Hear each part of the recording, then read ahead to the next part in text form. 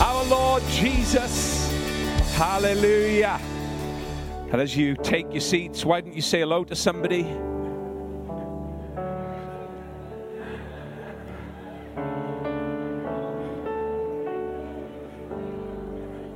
Welcome somebody maybe to church that you've not seen before. What a joy it is to be together today. Haven't the musicians blessed us this morning? What a blessing they are, I tell you. Well, we had 2 fantastic weeks in Spain. The Costa del Sol. Wonderful. What a great time we had. But I tell you now, it's wonderful to go away. It's necessary, you know, to have those times where you rest and you enjoy and things are a little different. You get time to be with family and just have a recharge of your batteries. But there is no place like home. There is no place like the house of God, being with the people of God, singing praises, remembering, recounting, recalling all that He has done in our lives. And I really do count it a privilege, and I know you all do. I just count it a privilege just to be part of the company of God's people.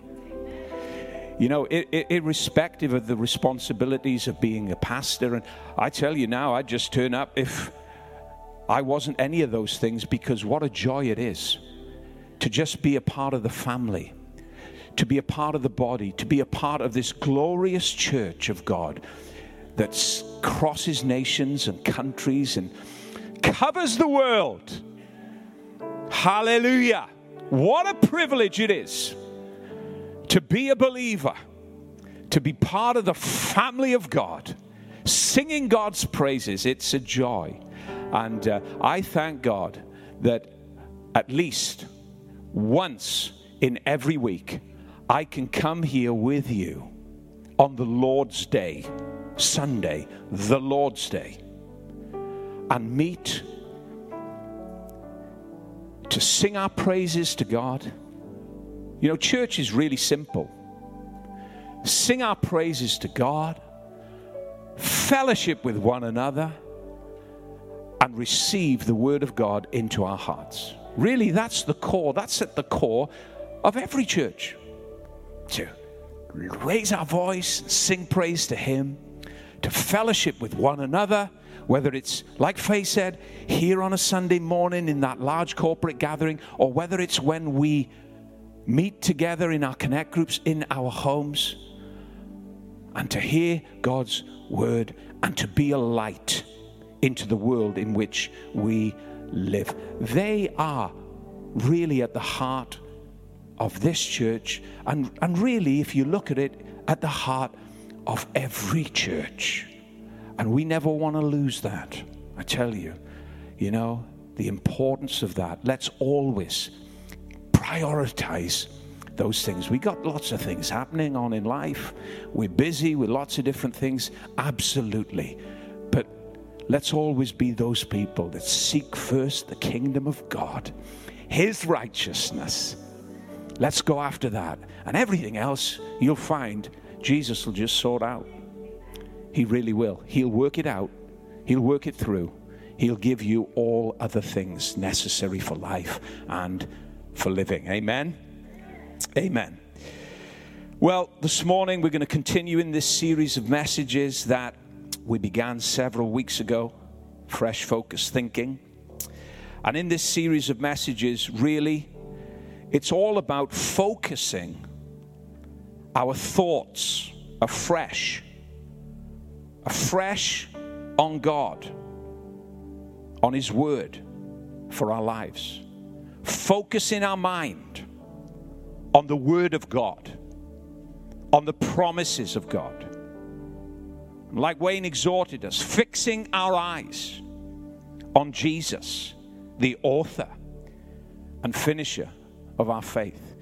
And it's only as we allow God's Word through the power of the Holy Spirit to renew and change our mind in the ways that we think and the attitudes that we hold, can we see all of the abundant provision and life that God has for us. As we allow God's word through the power of the Holy Spirit to correct and adjust and realign thoughts that may stray off, and thoughts that may want to dominate us that are not in God's word. As we allow God's word to correct, to realign, and refocus our minds on him and on his word, I tell you, you'll see the life of God, the power of the Holy Spirit at work in all of your life in an abundant way. We started a few weeks ago, if you remember, by looking at Asaph in Psalm 77, and we saw how the direction of his life was determined by the most dominant thoughts of his mind. And in Psalm 77, the first 9 verses are filled with Asaph's negative thoughts. He was thinking negatively about life, thinking negatively about God. And it was causing him, his mind was causing him to spiral downwards. But, verse 10, wonderful transformation takes place in Asaph's life. He began to think about what he was thinking about. And he began to change his thoughts. He began to address his mind. He began to take responsibility for the way that he was thinking. And when he did that, everything changed. The picture of his life, literally in moments of addressing his mind and the way that he was thinking, in moments his life goes from a hopeless black picture to full color. It's a wonderful psalm. And as I said, a psalm of 2 halves. The first 9 verses are despairing words, pitiful words of a man who is spiraling downwards because he's not thinking correctly and he's looking at life through the wrong lenses. He's not processing life in the way that God wants him to. And as a result of that, his life is spiraling downwards. But verse 10, there's wonderful transformation. And the rest of the chapter, the 9 verses after, I believe, are filled with Asaph contemplating God, thinking about his wonder, his magnificence, his glory, and his life, his confession, his attitude, and his daily experience massively was changed and transformed. He thought about what he was thinking about, addressed it, took control of it, began to embrace and meditate on God's word for his life, and everything changed. We may be there today. The mind is a battlefield. The mind needs to be taken hold of. You need to have a firm hand on it. Don't let it direct you. You speak to that thing. You tell it that it's going to go in the direction of God's word and not in the way that it wants to take you. We have to put a firm hand on our mind sometimes to see what God wants us to see. You watch, you start taking your mind and dragging it away from some of the things that it wants to go into. You start taking it under the tuition and the instruction of God's word. My God, it'll obey you. It'll obey the Spirit of God inside you. And you'll live healthy and wealthy in your mind and in your life and in your attitude and in your interactions with people. And you'll be everything that God wants you to be. Now, it's a process. It's a process. It really is. It's a journey. But these are messages to encourage us in that way. They really are. Then after we looked at Asaph, we also looked at Paul. See, even the greatest men of God have had their struggles. And that's what I love about the Word of God. It takes us into the hidden, dark places of men and women's lives to show us their struggles, to show us their challenges, and they don't hide them. They just bear them so that we can be encouraged. We can be helped with their words. Paul, the apostle, in Romans 7, is having the most awful, pitiful experience known to man. He's painfully spiraling down. Listen to the conversation of his heart in this chapter, trying to obey the law. And the very law that he loved, and this man loved the laws of God with such a passion, but the very law that he loved was revealing the sin and the wretchedness of his life. Couldn't go anywhere, couldn't do anything, so he cries out, the end of Romans 7, "Oh, wretched man that I am." What an awesome place to be. What an awesome confession to make. In that moment of confession, transformation, and repentance, he encounters the wonders of Jesus Christ. Everything changes. You go into Romans 8. Romans 7 is about a condemned man under the law. Romans 8 is about a man that's living free by the power of the Holy Ghost. Incredible. Then, just before we went away, we looked at Proverbs chapter 29, words from King Solomon. And if you remember, we looked at that phrase or that word of wisdom from Solomon in chapter 29, where he said, without a vision, without revelation, people perish. People cast off restraint. And we saw how the vision and the revelation that Solomon was talking about was not just having big ideas and big dreams and, carting off this list of this big plan for life, dreamed up in the head of a man. No, vision, revelation is the entertainment in the mind of a man or a woman of God thoughts, God promises, God words. Vision and revelation is not about us thinking at all. It's about God's mind and God's word and God's revelation coming into this. Hallelujah! Your mind is wonderful, can entertain the greatest words, the greatest thoughts. When you open your Bible and you meditate on the living word of God, you can't have a finer word to feast upon than that living word. That's why Paul, and we said it in that message on that Sunday, that's why Paul exhorted the believers at Colossae to let the word of Christ dwell within them richly. That's what he wanted them to fill their lives with. Solomon talked about, when you don't have the revelation of God in your life and you don't have a vision from God and you're not embracing his wisdom, he talked about perishing. It's an awful word. It means to go around in circles, to live in a rut, to go from just one empty day to another empty day, to one empty year to another empty year. There's no purpose, there's no meaning, there's no life. The lights aren't switched on, the plug's out.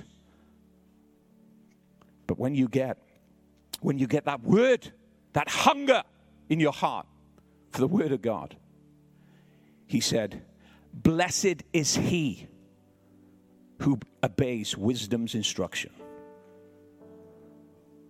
God wants to have an active voice in your life, in my life. He really does.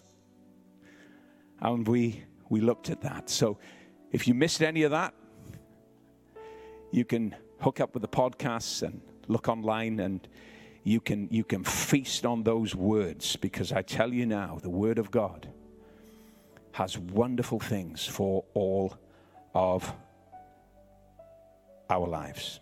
Well, on Wednesday, we were traveling back from Spain. And as we were traveling back through France, we were on a ring road around Paris, quite a large ring road. And it's an amazing city. Paris is an amazing city. And we were going around this great city. And at one point, off in the distance, we looked and saw, just momentarily, the Eiffel Tower. And on passing that, it really brought back to my mind a time when Faye and the kids decided to surprise me on my 50th birthday with a trip to Paris. And it was an incredible time. And as you may or may not know, that city is an incredible place, full of amazing sights to see. And, you know, when we were there, we went to the top of the Eiffel Tower. We scaled the Arc de Triomphe. We went up and down the River Seine by boat. And we bought countless little Eiffel Tower key rings from the street traders on every corner. And then, to the end, and this was all going through my mind as we passed through Paris on Wednesday. As we came to the end of our visit, we visited, or it was a surprise visit that Faye had made for us, a visit to the Louvre Museum. Has anybody been to the Louvre? Been to the Louvre. Incredible place. It's a vast place. And you certainly don't get round it in a day. There's literally hundreds of thousands of historical artifacts housed in this palace. And added to all of the historical relics that are housed there, the Louvre also holds the world's largest art collection. Some 35,000 works of art, decorated walls, and they're all painted by the world's greats. Now, I'm a bit of an artist, but none of my paintings are there. I'm not an artist at all. But even if I was, probably my paintings wouldn't hang amongst those majestic pictures. It's an incredible sight. And you're just immersed in this atmosphere of wonder. But amidst all of those great works of art that hang in the Louvre, there's one painting that rises in fame far above them all. One painting amidst all of the tens of thousands of pictures that hang there. One painting that's renowned the world over. One picture that everybody on that day wanted to stand in front of and behold. It's the Mona Lisa by Leonardo da Vinci. When we finally got to the great hall that held this small work of art, I remember as we walked in, there was a sense in the air of excitement, a sense of expectation. And people were standing in long lines that were snaking all around that great hall, just to get a few brief moments in front of this world-renowned painting. It was interesting just to watch how people patiently waited in long queues, young and old alike. All were there to behold this one picture. No other painting among all of the tens of thousands of pictures there captivated such a mass audience. After waiting for hours, I watched as people finally got to stand in front of the Mona Lisa and behold her face to face. But only Now, this is the catch. For 30 seconds.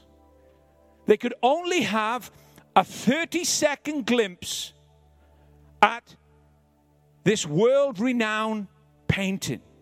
Once their time slot was up, they were asked to move quickly on so another could take their place.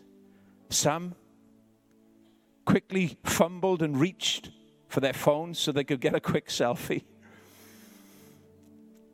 But then they were asked to move along. And as I thought about that, as we went round that ring road in Paris, and I thought about the word that I'm going to bring to you this morning. And this word, I'm excited about it because it's been in waiting for at least 3 years. I've wanted to share this word with you many Sundays. Sometimes right at the last moment, the Holy Spirit would say, not now.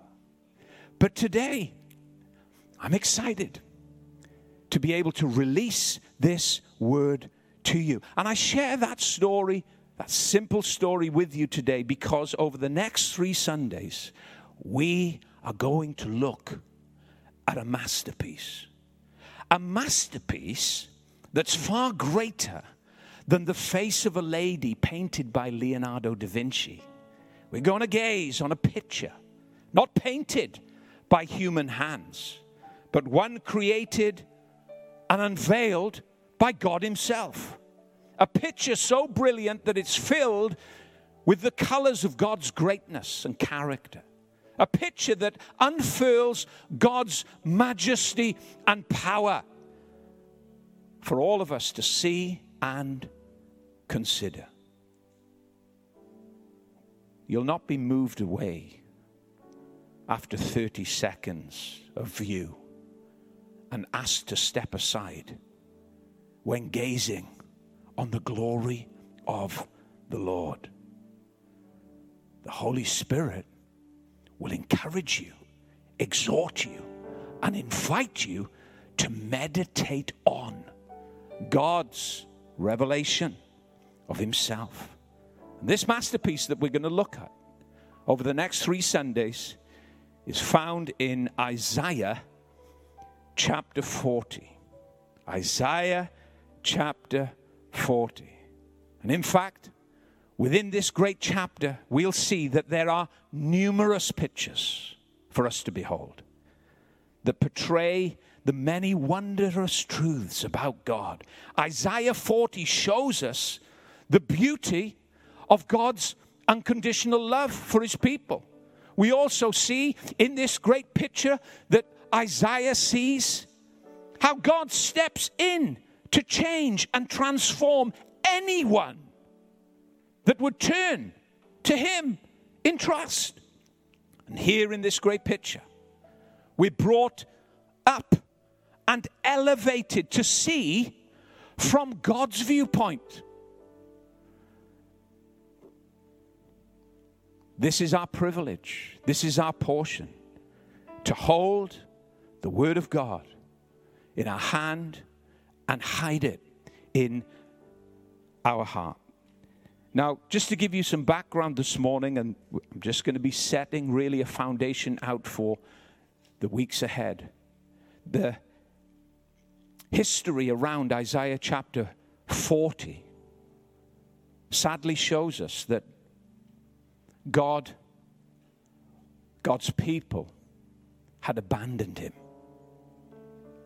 God's people had abandoned their God. That's the historical context around this great chapter. But the wonderful news is that whilst God's people had abandoned their God, God had not abandoned his people. Isaiah chapter 40 shows us how God relentlessly pursues them. Even after they had long given up on God, God had not given up on them. Don't you find that amazing about our Lord? When we are unfaithful, he is faithful. When we are faithless, He's never faithless. He's faithful to us. He never gives up on us. He never throws in the towel regarding our lives. He's always there. He never abandons us, never gives up on us. And one of the strong messages that comes out of the past into the present from this wonderful chapter is how God never holds our history against us. God never holds your history against you. So you may have to stop holding yourself to history's hold over you. Because God doesn't hold our history against us. That's one of the things that we're going to see in this great chapter. He loves to move in our lives, move us into new places of strength and fruitfulness. But before he does, what we see in this wonderful vision of Isaiah, this wonderful picture, is that before God starts to make big changes and move us into those new places of life, he tenderly heals our wounds and repairs what's been damaged. He's so caring. He's so loving. Isaiah 40 shows us, in some respects, God's incomparable power. Nobody can contest his power. It's incomparable. But also, whilst Isaiah 40 shows us God's incomparable power, we also see a picture of a compassionate shepherd promising to pastor his flock of vulnerable sheep. At the heart of this great chapter, Isaiah 40, is an invitation. And this is what we're really going to focus in on this morning. At the heart of this wonderful chapter, Isaiah 40, is an invitation that was sent out to God's people, Judah. An invitation of no more than 3 words.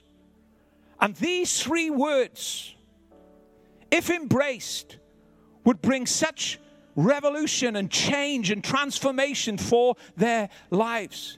If they heeded and embraced this invitation, this loving invitation, everything about their lives would change. And it's found at the end of verse 9. An invite to simply behold your God. Behold your God. That was the invitation that God sent out into the heart of his people. When they had abandoned him, when they were in crisis, when they were sinking and they could no longer swim, when they were in a hopeless place, in a hopeless way, God, through his prophet, sends out such a wonderful, loving, unconditional invitation to behold him, to look again on him. And that's why this whole service this morning is moving under the hand of the Holy Spirit. My ears pricked up when Wayne opened this service and said, we need to focus again our gaze on Jesus. Keep looking on Jesus, the author and finisher of our faith, looking unto him. The invitation is the same as spoken by Isaiah to a people that were in a hopeless place. Behold your God. That was the call. And these 3 words were to be the source of Judah's healing and new life. Beholding God would give them fresh focus in their thinking. And just in these 3 little words, this loving invitation lay the secret to their freedom. New confidence, strength, and hope were all to be found in this call that Isaiah made to them. Behold your God. God wanted them to know that everything they needed was in him. And he was their God, even though they felt he wasn't. Beholding God was to be their lifelong vision. This wasn't just an invitation for a momentary glance. It was to be an ever unfolding revelation of God with transforming effect in their lives. A readjustment of their attention, of their gaze, that would bring about new direction and change. And it was all to begin right in the heart of their thinking. Their thinking. Behold your God. The background to this loving invitation was that God's people were at their lowest moment. Isaiah prophesied to his people who were captives and exiles. They had been homeless, living in Babylon for several decades. They were thousands of miles away from home. No sense of identity, no homeland. Their homeland lay in ruins, and all hope of ever getting back to Jerusalem and rebuilding it were far gone. This actually happened. This is the history that we find in the Word of God.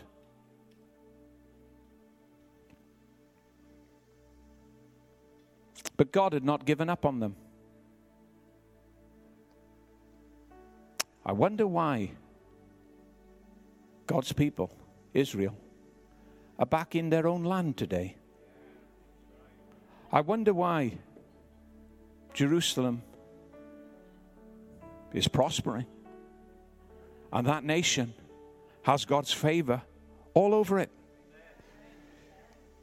I often think about God's people. They should not, they should be extinct. Really. They shouldn't have even got out of Egypt. Hand of God on them. A miracle. And not even a Holocaust could wipe them out. And no missiles from Iran or any other will wipe them out. Hallelujah. Why? Why? Hand of God. Hand of God on them. All over them. Just one other consideration. You're going to have to give me a bit of time now this morning, right? Because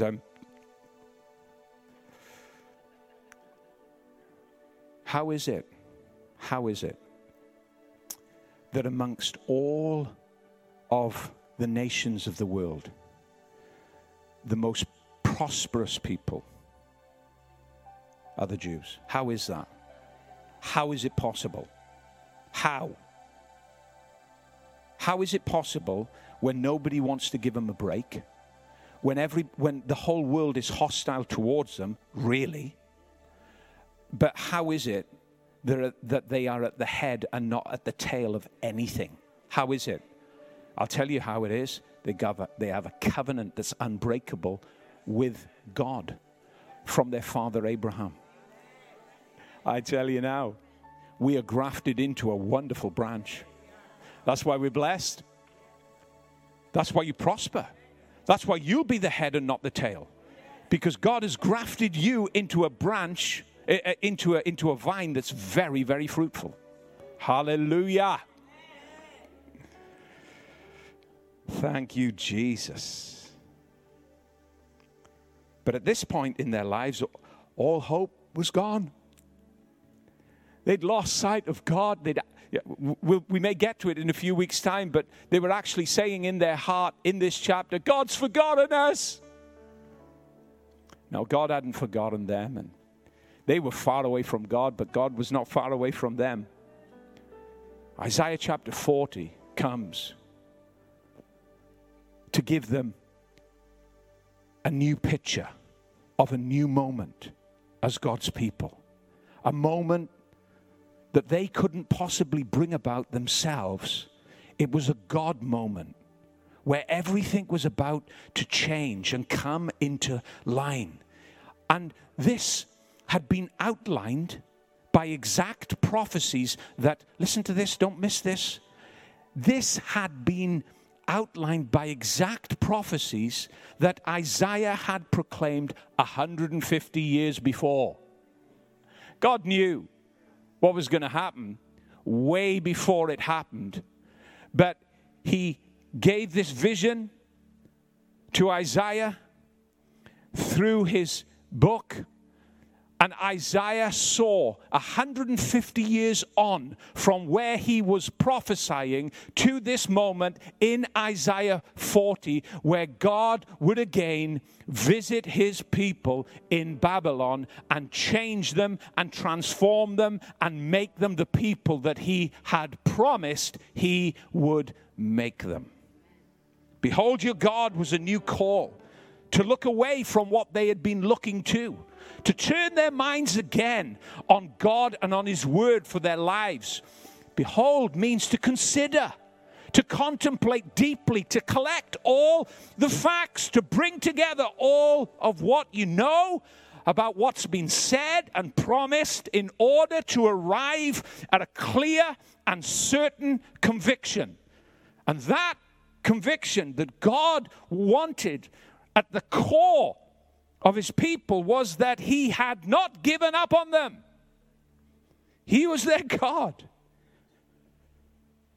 He was going to raise them up from where they were and what they were in to be all he had called them to be. So that's just a little background there into this great chapter to give us some understanding as to where God's people were, the state they were in, and how God was reaching out and stepping in to their crisis, to save them and to bring change. That's what he always does. So over the next 3 Sundays, we are going to look at 5 descriptive pictures in the overall picture of Isaiah 40, of how God wanted his people to behold him. 5 pictures as to how God wanted his people to behold him. Now today, for time's sake, we'll probably only have time to cover 1 of those pictures, but in the remaining weeks, we'll cover the rest. We'll have a look at it, and we'll encourage ourselves in what God did for his people, and take from that for our own lives and where we are in life. Because what we'll see in these pictures in Isaiah 40 is that God reveals himself to us in exactly the same way. I love what Paul said as he opened his message just a few weeks ago. And how many were blessed by Paul? Last week, how many were blessed by Paul's words? I was so blessed by it. But you know what? What I loved about Paul's opening words in his message was about the importance of the Old Testament. Don't let anybody tell you that the Old Testament is irrelevant. I tell you now, they're in error. It doesn't matter if they stand on a pulpit. The Old Testament is part of the Bible, new and old. Paul said this in his admonitions to pastors that he was raising up. All scripture is given by God. All of it. Right from the front to the back. Every single word. And I tell you, there are some that would say that the Old Testament is relevant. If you hear it come from their mouth, guys, turn it off. Literally. The Word of God is complete. The Word of God is holy. The Word of God from beginning to end. And I tell you, woe be to anybody that just says and casts off the Scriptures, any of them. Hallelujah. So I was really encouraged by that, because I'm with him. Absolutely. When it comes to God's word. So we're going to look today at this first picture that we see that Isaiah takes us into. And we're going to see how God wanted his people to behold him as the God of reconciliation. He's the God of reconciliation. And one of the main reasons why Judah's relationship had broken down with God was because they had turned their mind's eye to all of the idols and foreign gods around them. They'd become assimilated and conformed and pressured by the culture around them to embrace the gods and the idols before them. They were worshiping idols made by their own hands, taking them away from the living God. And these lifeless idols had been praised and lifted up for all to see by the surrounding nations. And they praised these idols for bringing so-called freedom. Yet by embracing them, instead of finding freedom, God's people were enslaved. The very idols that promised fertility drove them to sacrifice their children. The idols that promised great fruitfulness and abundance in harvest made their lands arid, desolate, and barren. These so-called trendy gods that promise power and strength against the oncoming threats around them brought destruction upon Jerusalem as it lay in ruins. The very idols that promised security plunged God's people into terrible fear.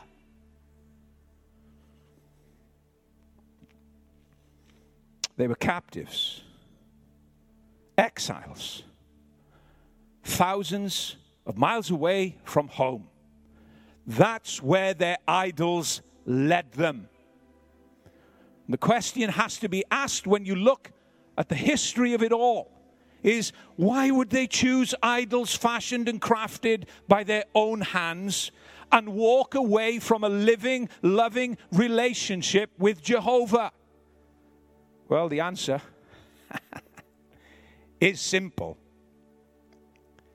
Their idols were manageable. Their idols were under their control. They could bring them out of the cupboard and put them back in the cupboard when it suited them. They could bring them out before tea, and whilst having tea, put them away, and then after tea, they could bring them back out again. And it was all under their control, managed by their own desire. Their idols didn't speak back. Better still, they didn't have to listen to any direction or any guidance. They didn't have to be corrected by the living word of God anymore. They could just live life loose, do what they wanted, heed no word outside of their own reason, and have a ritualistic religious experience on the way. They exchanged their relationship with the living God for visible idols made of worthless wood, overlaid with gold to hide the futility of the work of their hands. The outcome was emotional despair and chaos. And they were banished to a foreign land. Judah were far away from home. But as I've said, listen, not so far that God could not reach them and be reconciled to them. And this is what Isaiah prophetically points out. The people of Judah were living in a foreign land, far away from home, yet in that desperately dark place, Babylon, God was calling them, inviting them lovingly to behold him, to look upon him, to gaze in wonder in a foreign land, to be reconciled to the God of reconciliation. Listen to verses 1 and verse 2 of Isaiah chapter 40. This is our first picture of reconciliation. Isaiah chapter 40, verse 1 to 2 says this: comfort, yes, comfort my people, says your God. Speak comfort to Jerusalem and cry out to her that her warfare is ended, that her iniquity is pardoned. For she has received from the Lord's hand double. Everybody say double. Come on. Everybody say double. She has received double from the Lord's hand for all of her sins. These are words that describe a picture, the most beautiful picture of reconciliation, as God calls for the comfort of his people who were living in despair. And the first emphasis of it is one of reconciliation and forgiveness for Israel, God's covenant people. Because Isaiah, way ahead of time, had seen their Messiah, their promised Messiah, and therefore he knew that their salvation and deliverance was in him. And this faithful prophet Isaiah was to announce to this disobedient nation that had forgotten God that the basis of their forgiveness had already been accomplished. And these words in these first opening verses were words that were to penetrate right into their heart. That's what the word tenderly means. It means speak comfort and healing and wholeness right into the heart. God wanted to get his people's heart back by changing their mind as they turned to him to behold him. This message that called for comfort was also a cry to declare that Jerusalem's warfare and iniquity was pardoned. For she has, this is what Isaiah says, for she has received from the Lord's hand double for all her sins. Say it with me again, because I want to get this point into you this morning. Say it, double for all her sins.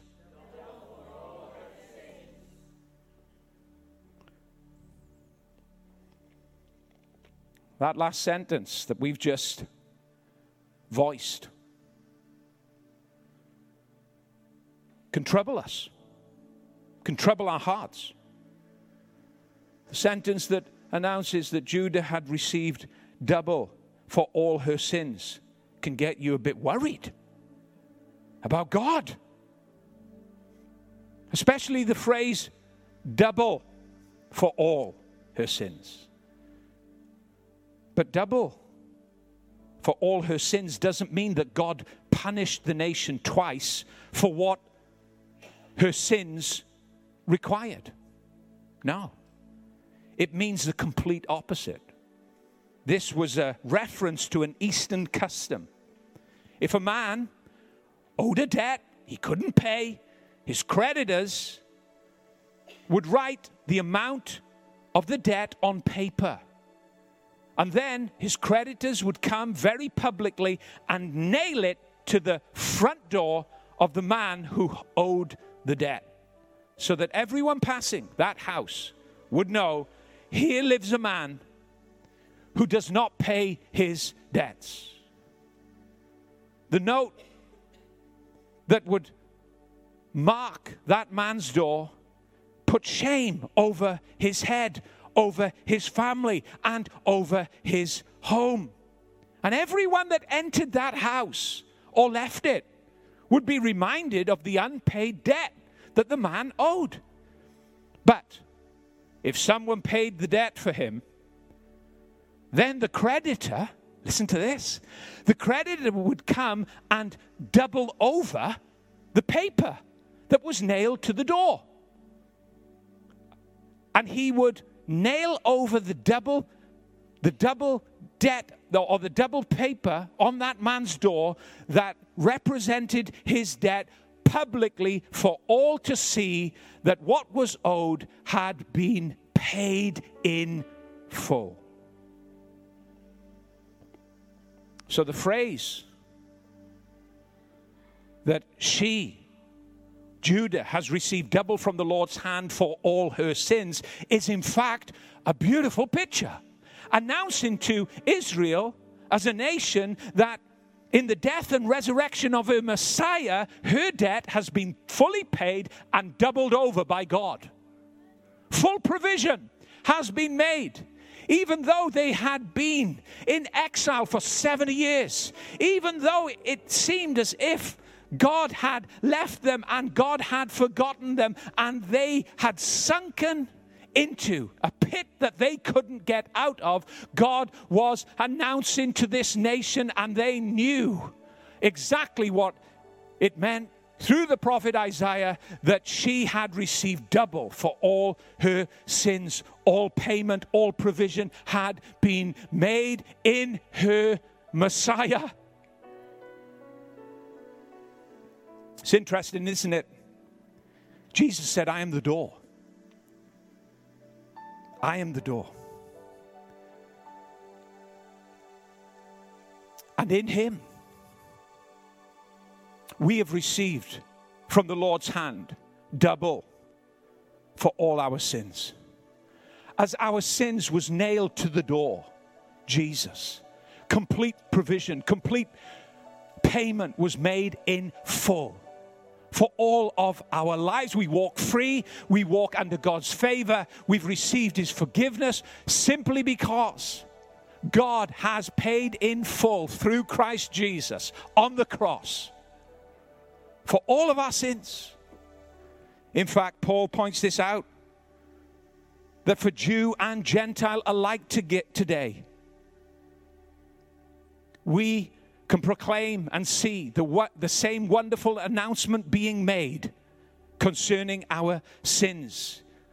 In Paul's great declaration in 2 Corinthians 5, he declares the same message of reconciliation that Isaiah announced. 2 Corinthians 5, verse 17 to 21. I love it. It says this: therefore, if anyone is in Christ, the new creation has come. The old is gone. The new is here. All this is from God, who reconciled us to himself through Christ and gave us the ministry of reconciliation, that God was reconciling the world to himself in Christ, not counting people's sins against them. And he has committed to us the message of reconciliation. We are therefore Christ's ambassadors, as though God were making his appeal through us. We implore you, on Christ's behalf, be reconciled to God. God made him who knew no sin to be sin for us, so that in him we might become the righteousness of God. I'd say that's double from the Lord's hand for all of our sin. Hallelujah. Payment in full. Shame and guilt gone forever. No more accusation. We stand faultless before the throne of God because it's on him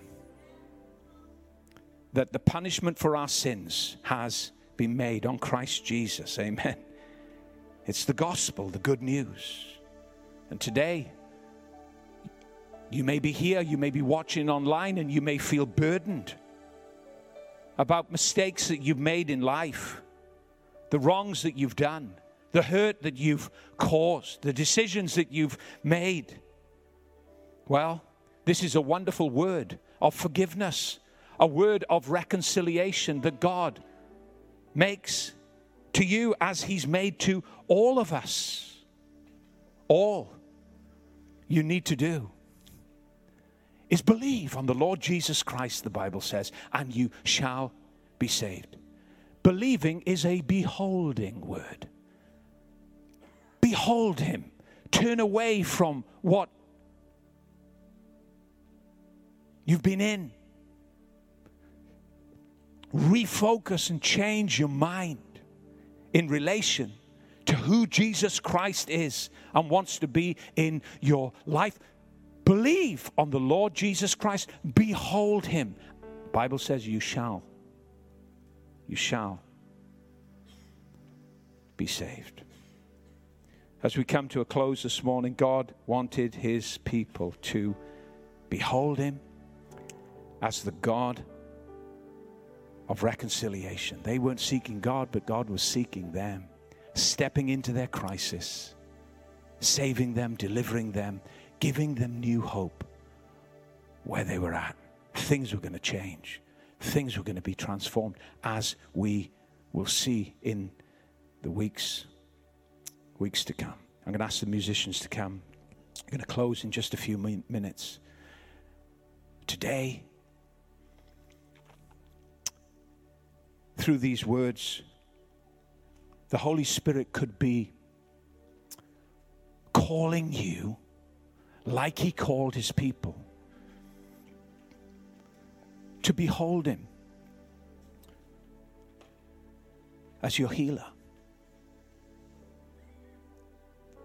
The picture of your life and the challenges in your body, I've said this before, are very different to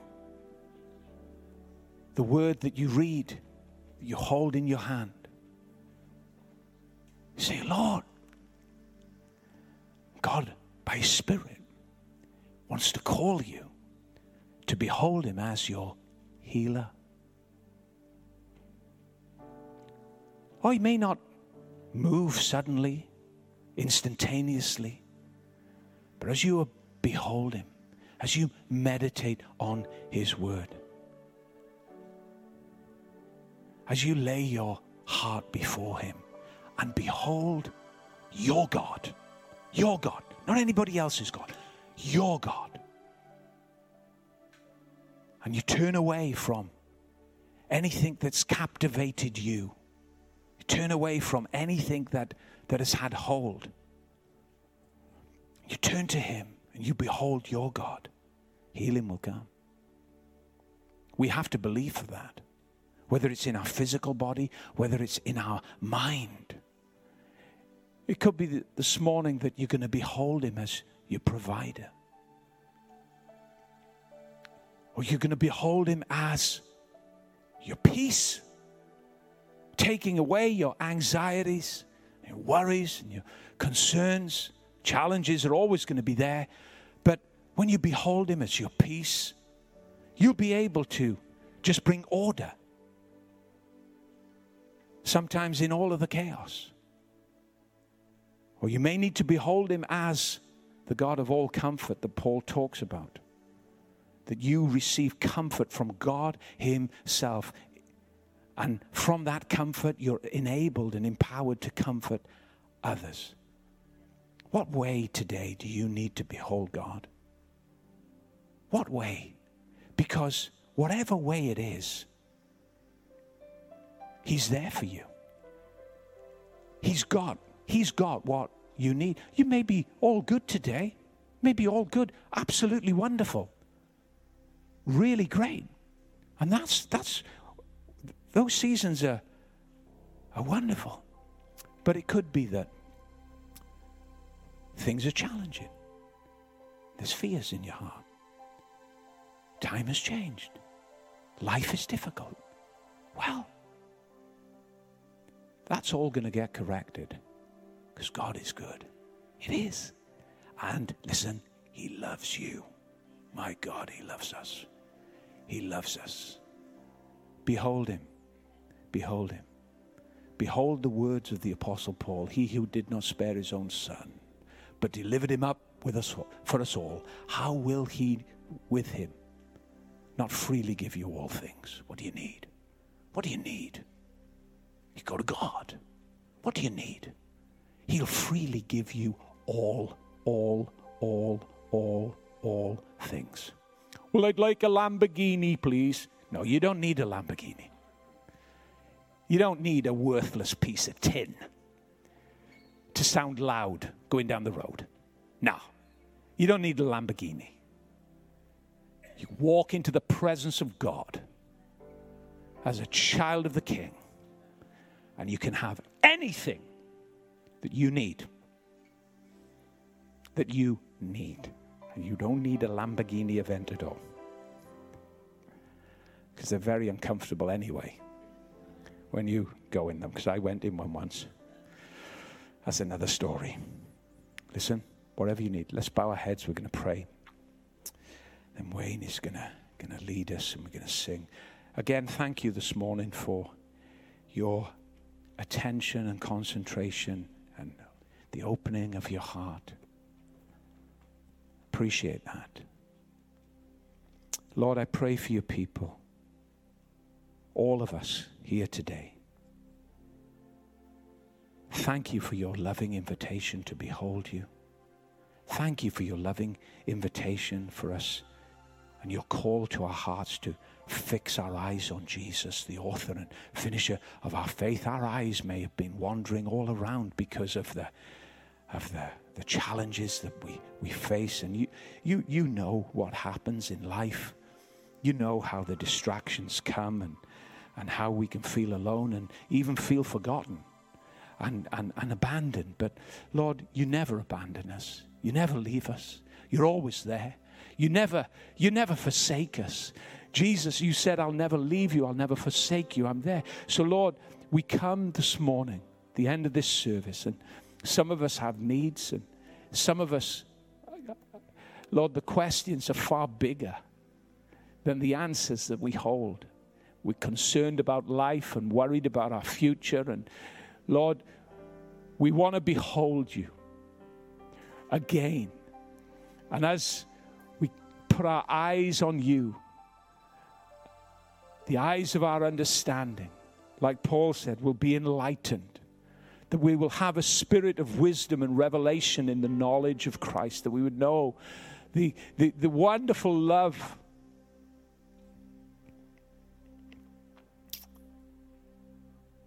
that you have for us. Lord, as we go from this place today, we'll take time to sit in your presence, to gaze on your glory, to read your word. And Holy Spirit, we thank you that you will help us to unpack it in its richness and fullness. Amen. Finally, and this is my finally. Sometimes my finally are going for an hour. I'm not going to do that. Listen. You go from this place today, the Holy Spirit is just going to drop some words in your heart. Some words from the Word of God. And you're going to fix, you're going to grab hold of them. And you're going to fix your mind on them. And it's going to be life to you. Amen. God bless you.